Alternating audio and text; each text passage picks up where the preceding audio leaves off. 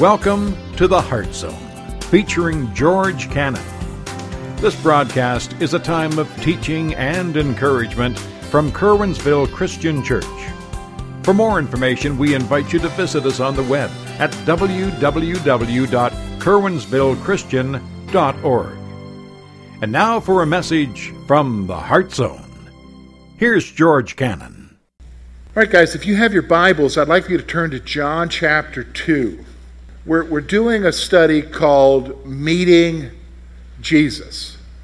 Now, the whole concept of this study is so that you and I become more intimately aware of who He is and what He wants from us and the relationship that we can have with Him. And we can do that through the gospel, because the gospel reveals so many things to us about who He is and about His care for you and I and His love for you and I, as well as the things that irritate Him.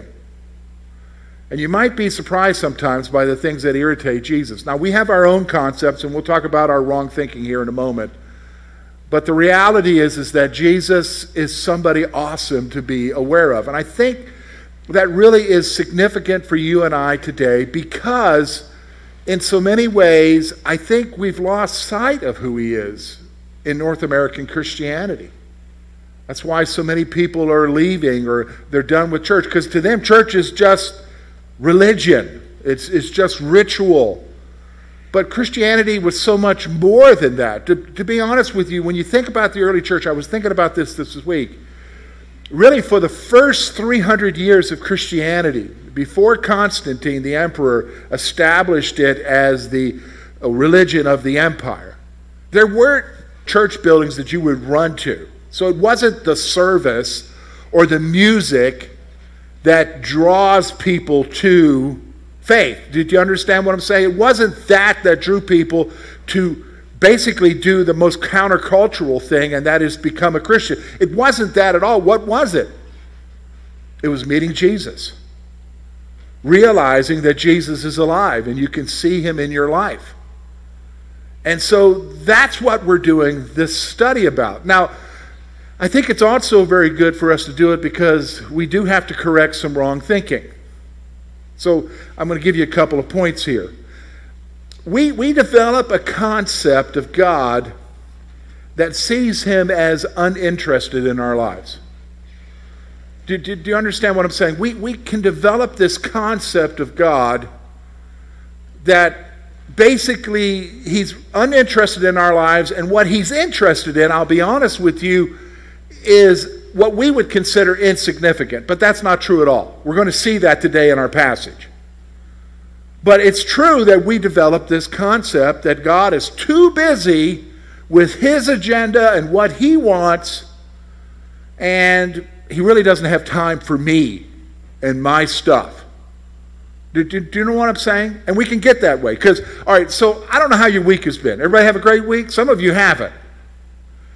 Some of you hasn't been a good month or more. Now, you've tried to share with somebody. Don't you hate this? You try to share with somebody. How you doing? And you tell them. And they're like, what's flipping about it? Oh, okay. Well, hope it goes well. That is not what you were wanting to hear. You were actually wanting someone to empathize with you a little bit. Do you know what I'm saying? You were wanting somebody to feel for you. And guess what? When that happens, what do you feel? You feel alone. Do you know what I'm saying? You feel alone. And because that happens on a human level, we think that way in terms of how God is with us. God is so busy right now. He's got the economy, He's got the pandemic happening around the world, He's got this war and this thing and this culture thing and whatever, blah, blah. He's so busy, He doesn't have time for me. We're going to see that today, that there's actually something different here that you and I need to realize about Jesus. Here's the second thing. We overlook the obvious signs that He cares. We get so focused in our wrong thinking about God and about Jesus that when God gives us obvious signs, like, for instance, this gospel and the story we're going to look at here, and I'll give you an example here in a moment, we overlook those things and we continue in our wrong thinking. So, for instance, you know what? We're going to talk about the first miracle today. The first miracle that we know in the Gospels, and that is Jesus making the water into the wine at the wedding at Cana. You've all heard that story, right? Okay. Now, I've heard that story. I've sat through many preachers. And can I be honest with you? Here's what typically happens. We're not going to do it today, but I'm going to mention to you because it kind of lends validity to the point I'm making here. Usually when I've heard this sermon, a good majority of the discussion concerning this passage is trying to help you to understand that we're talking about grape juice. That's what it means by wine here. Now, could it have, first of all, it wasn't Welch's. That didn't get made until the 1800s. So don't think Welch's. What it was, I don't know. And it really doesn't matter. Why? Because the guy in 300 AD, when he's reading this, isn't focused on, well, what kind of wine was that? Because they would still be drinking the same kind of thing at that time, whatever it was. He would be looking at, what does the story tell me about Jesus and how he's acting and what he's doing? See, sometimes we overlook the obvious things that God's trying to tell us because we get distracted by wrong thinking. So this passage isn't about whether or not you should drink alcohol. That has nothing to do with this passage. It actually has something far greater for you and I to understand about Jesus and about the way that he interacts with you and I. Did you understand what I'm saying? So what we want to do is correct our thinking here a little bit today. So let's look at this passage. We're going to look at verses 1 to 12.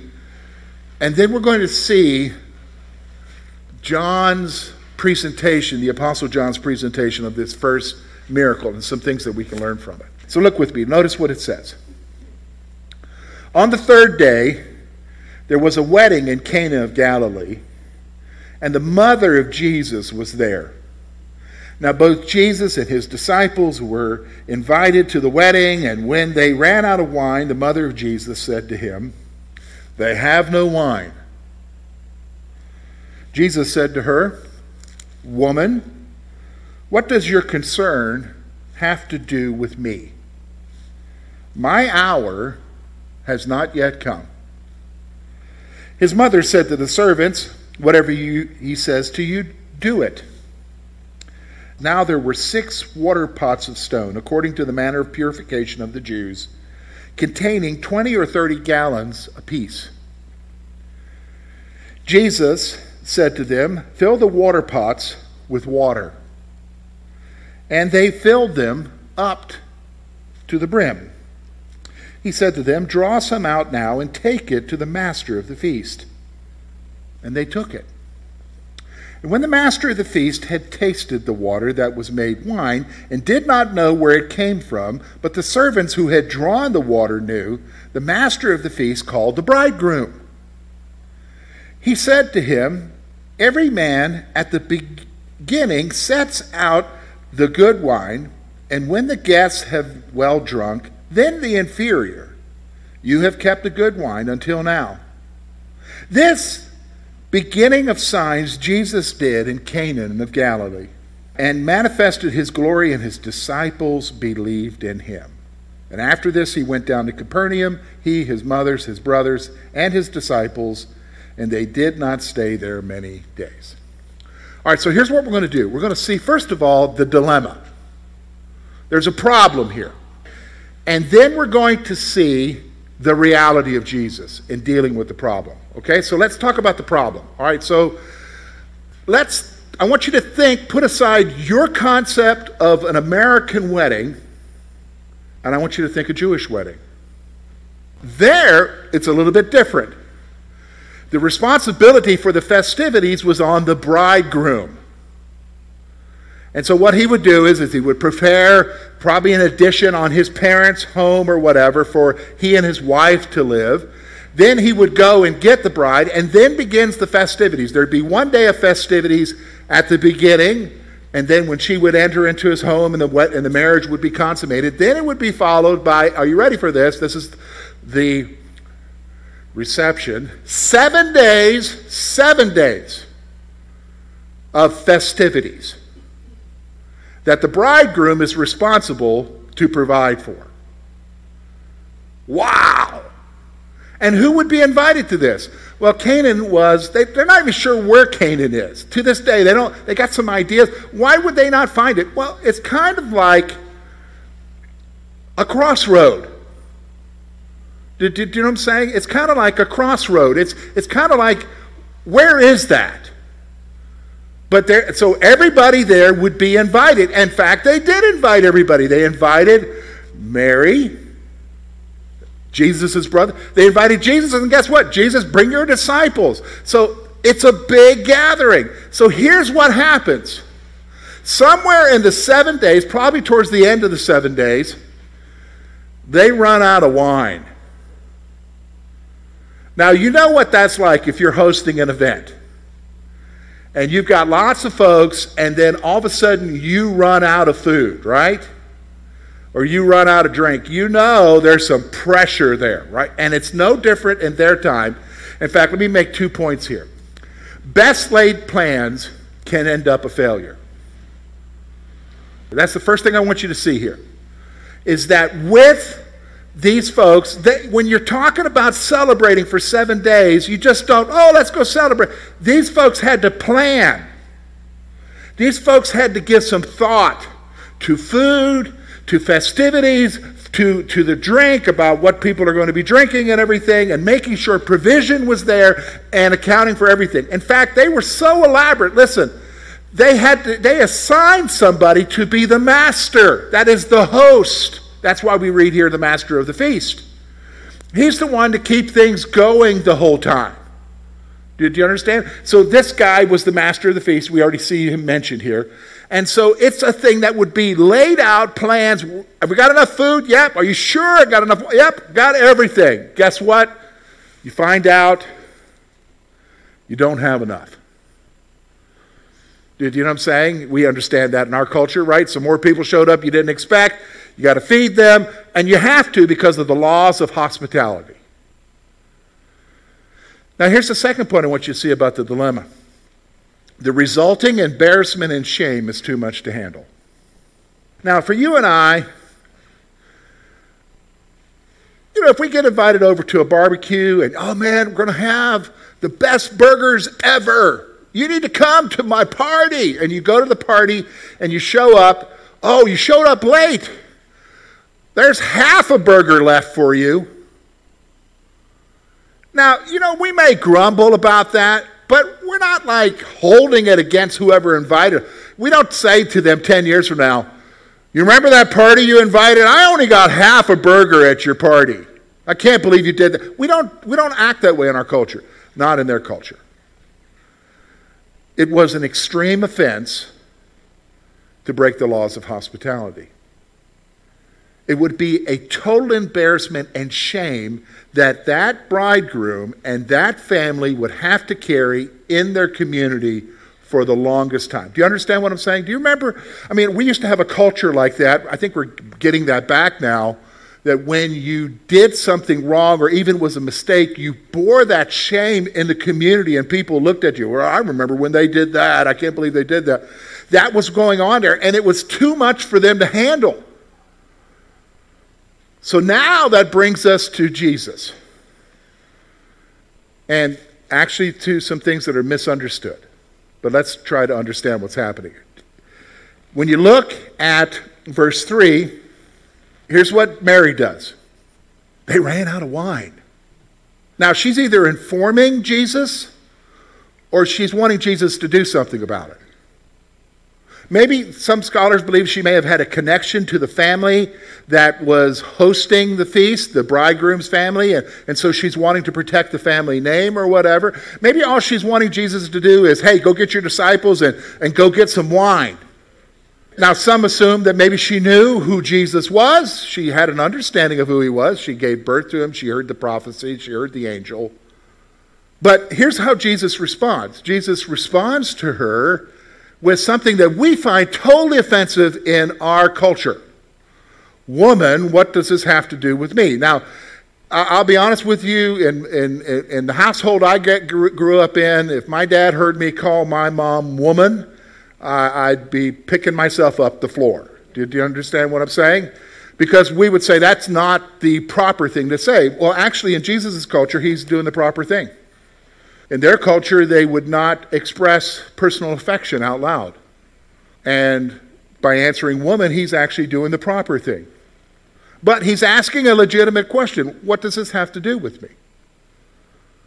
We would say something like that. You know, have you ever had somebody say to you, I can't believe this happened? Well, what's that got to do with me? But Jesus takes it one step further and says, my hour has not yet come. So here's some things. I want you to see 4 things here that are very powerful for you to see out of this passage. And it doesn't have to do with wine, although wine is the miracle. Here's the first one. Even though he has another purpose, he extends grace. When you look at verse 4, look at what he says in verse 4. He says in verse 4, woman, what does your concern have to do with me? My hour is not yet come. What is he expressing there? Jesus is expressing, when he uses that phrase, my hour is not yet come, he uses that several times in the gospel. It refers to his crucifixion, his resurrection, and his ascension, his glorification. That's his purpose. His purpose is to do what God sent him to do, and that's die on the cross for you and I. So he has a purpose, all right? But here's what I'm saying. Now, remember the wrong thought I told you that we have sometimes is that we develop this mindset that God is so busy, he's got his own agenda, his own purpose, that he doesn't have time for me or worry about what's going on in my life. Here's what I want you to see. Look at verse 6. Now there were 6 water pots of stone according to the manner of purification of the Jews, containing 20 or 30 gallons apiece. And Jesus said to them, fill the water pots with water, and they filled them up to the brim. Now here's what I want you to see. Even though he's got another agenda, even though he's got another purpose, he did something. Think for a moment. All right, let's grade it on a human scale. Solving world problems. Making sure there's enough refreshments at the party. What's the bigger issue? We would say, solving the world problems. That's where you focus. Somebody else can handle the refreshment thing, right? And that's what Jesus is saying. My purpose is something else. But guess what? He still extends grace. That's what's so awesome here about this. Do you understand what I'm saying? He took care of their refreshment problem. That just blows your mind. So here you are, you're going through whatever it is that you're going through in your life. I'm going through whatever it is I'm going in my life. And you're thinking, oh, Lord, do you even have time for me? Yeah, he makes time. Isn't that awesome? He makes time and extends grace. Even though he had another purpose, he extends grace. Now here's the second thing I want you to see. It is amazing, and the point is made in the passage because he's doing 2 things here. He's showing you where his heart is, and he's also showing you what he doesn't care for. You mean there's something in this passage that he shows you that he doesn't care for? Yeah. I mean, right from the very beginning. Okay, here it is. Look with me. Look at verse 6. Now there were 6 water pots of stone according to the manner of purification of the Jews, containing 20 or 30 gallons apiece. Jesus said to them, fill the water pots with water, and they filled them to the brim. He said to them, draw some out and take it to the master of the feast, and they took it. Now look at what it says, verse 9. When the master of the feast tasted the water that was made wine, and did not know, I want you to look at that, and did not know where it came from, but the servants who drew the water knew. Now what do you mean he didn't know? It isn't just that he didn't know that Jesus made the water into wine. It's where it came from. The pot. What kind of pot are you talking? We're not talking about your Tupperware pot in the house here, folks. We're talking about, are you ready for this? The bathroom sink. What? This pot, let me tell you what it was, according to their customs, according to the rituals of the day, they had, according to that time, the Jewish customs of that time is that you would wash your hands ceremoniously before you would eat. And then after you would eat, you would wash your hands ceremonially. And these pots were ceremonial water pots, stone clay water pots that would be used to ceremonially wash your hands so that you would be, are you ready for this, ceremonially clean, not unclean. What does that have to do? It has to do with you being ceremonially clean before God. It's a nice religious exercise. But here's what Jesus does. Jesus takes those pots and he makes wine in them. And there's a reason why they didn't tell the master where it came from. He wouldn't have drank from it. Do you understand what I'm saying? It's like telling you, I've got some great wine. Where did it come from? Great grape juice, okay? Where did it come from? The back sink in the ladies' room. That wouldn't go over well, would it? Do you know what I'm saying? That's the point here. So here's what I'm saying. Religious rituals and taboos are meaningless to him.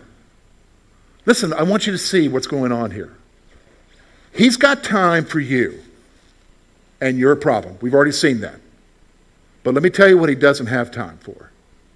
Is meaningless ritual that's supposed to give you some sort of standing with guess who? Him. That tells you what he thinks about it, right?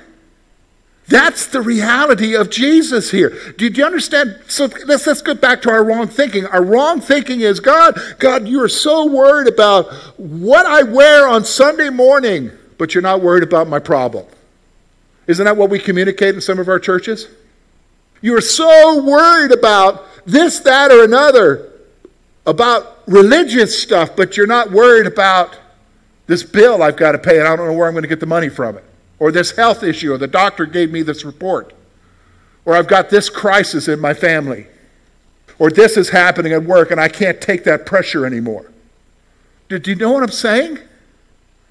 Do you see how wrong our thinking has become in cloud? What happened to our thinking? We've been messed up with religion and we forgot the relationship. And what this passage is talking about, quit focusing on whether or not it's alcohol or not. That's not the point of the passage. The point of the passage is Jesus had time to do something about a problem that would have been a major embarrassment for somebody. But let me tell you what he didn't have time for. Religious rituals and taboos. That's what we see here. We're actually going to see it extended a little bit further next week when we look. The very next thing that John shares with us is he cleanses the temple. This is where Jesus is at. So here's what I want you to see. Why is he doing this? This is the point. Now, when you get to verse 11, look at verse 11 now. John kind of wraps this all up, this very first miracle, and tells you why God does what he does. And I'm going to tell you something, folks. This is why God does what he does in your life. Look at what it says. This beginning of signs Jesus did in Cana of Galilee and manifested his glory, and his disciples believed in him. All right, so two things I want you to see here about the reality of Jesus. Here's the first one. The purpose of his actions is to manifest his glory. What do you mean manifest his glory? What are you talking about, George? It's to show you who he is. Seriously, can anybody just do this? Can anybody change the molecular composition of water into something that you can drink as a refreshing drink, whatever it was at that time? No, nobody can do that. I mean, we've come and tried to do that. We can't do it. He's doing these things to show you who he is. When he shows up in your life, and some of you, it maybe has been a long time, but you can remember when God showed up in your life and he answered a prayer. What did he do by answering that prayer? He was showing you and I that he's God. And he loves you and he cares for you. He was manifesting his glory to you. Do you understand? That's the whole purpose of him doing what he's doing. is to show you and others that he's God. Here's the second thing I want you to see. The final thing. It happens so that we can believe. Listen, Jesus, he did this for that bridegroom, for that family, yes. But you want to know who else he did it for? For the sake of his disciples. So that they could believe who he was. So they could have confidence that they were following the living Messiah. Look, when God shows up in your life and he answers prayers, he's just not fulfilling your wish list. Do you understand what I'm saying? He is showing up to show you that he's your heavenly Father and that you belong to him and that he cares for you. Did you understand what I'm saying? That is awesome. That's what this passage is about. That's why we've got to change our thinking. Do you understand what I'm saying? We've got to get rid of, the stinking thinking and start having the proper thinking. We got to quit looking at him in a wrong way and start looking at the obvious signs of what he's doing in our everyday life. So think about it. So what do you do? How do you do that, George? Think about this week. What are some obvious things that you've overlooked this week that were evident that it was God that did it? Then you'll begin to have your mind blown. You do care. You do answer prayer. I am important.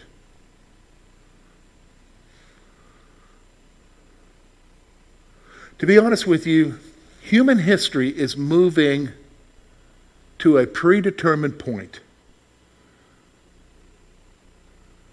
And that is Jesus coming back. Do you understand that? So everything is moving there. So, and to be honest with you, God's not losing sleep over where everything is moving to. He also has lots of time to worry about you and what's going on in your life. Because he's concerned for you. Do you understand what I'm saying? He's concerned for you. That's the reality of Jesus. Thank you for being with us this morning. And we trust that today's message has been both challenging and an encouragement to your heart. At Curwensville Christian Church, a warm welcome is always extended to you. We're located at 700 State Street, Curwensville, Pennsylvania. For more information about our ministry, please visit us on the web at www.curwensvillechristian.org.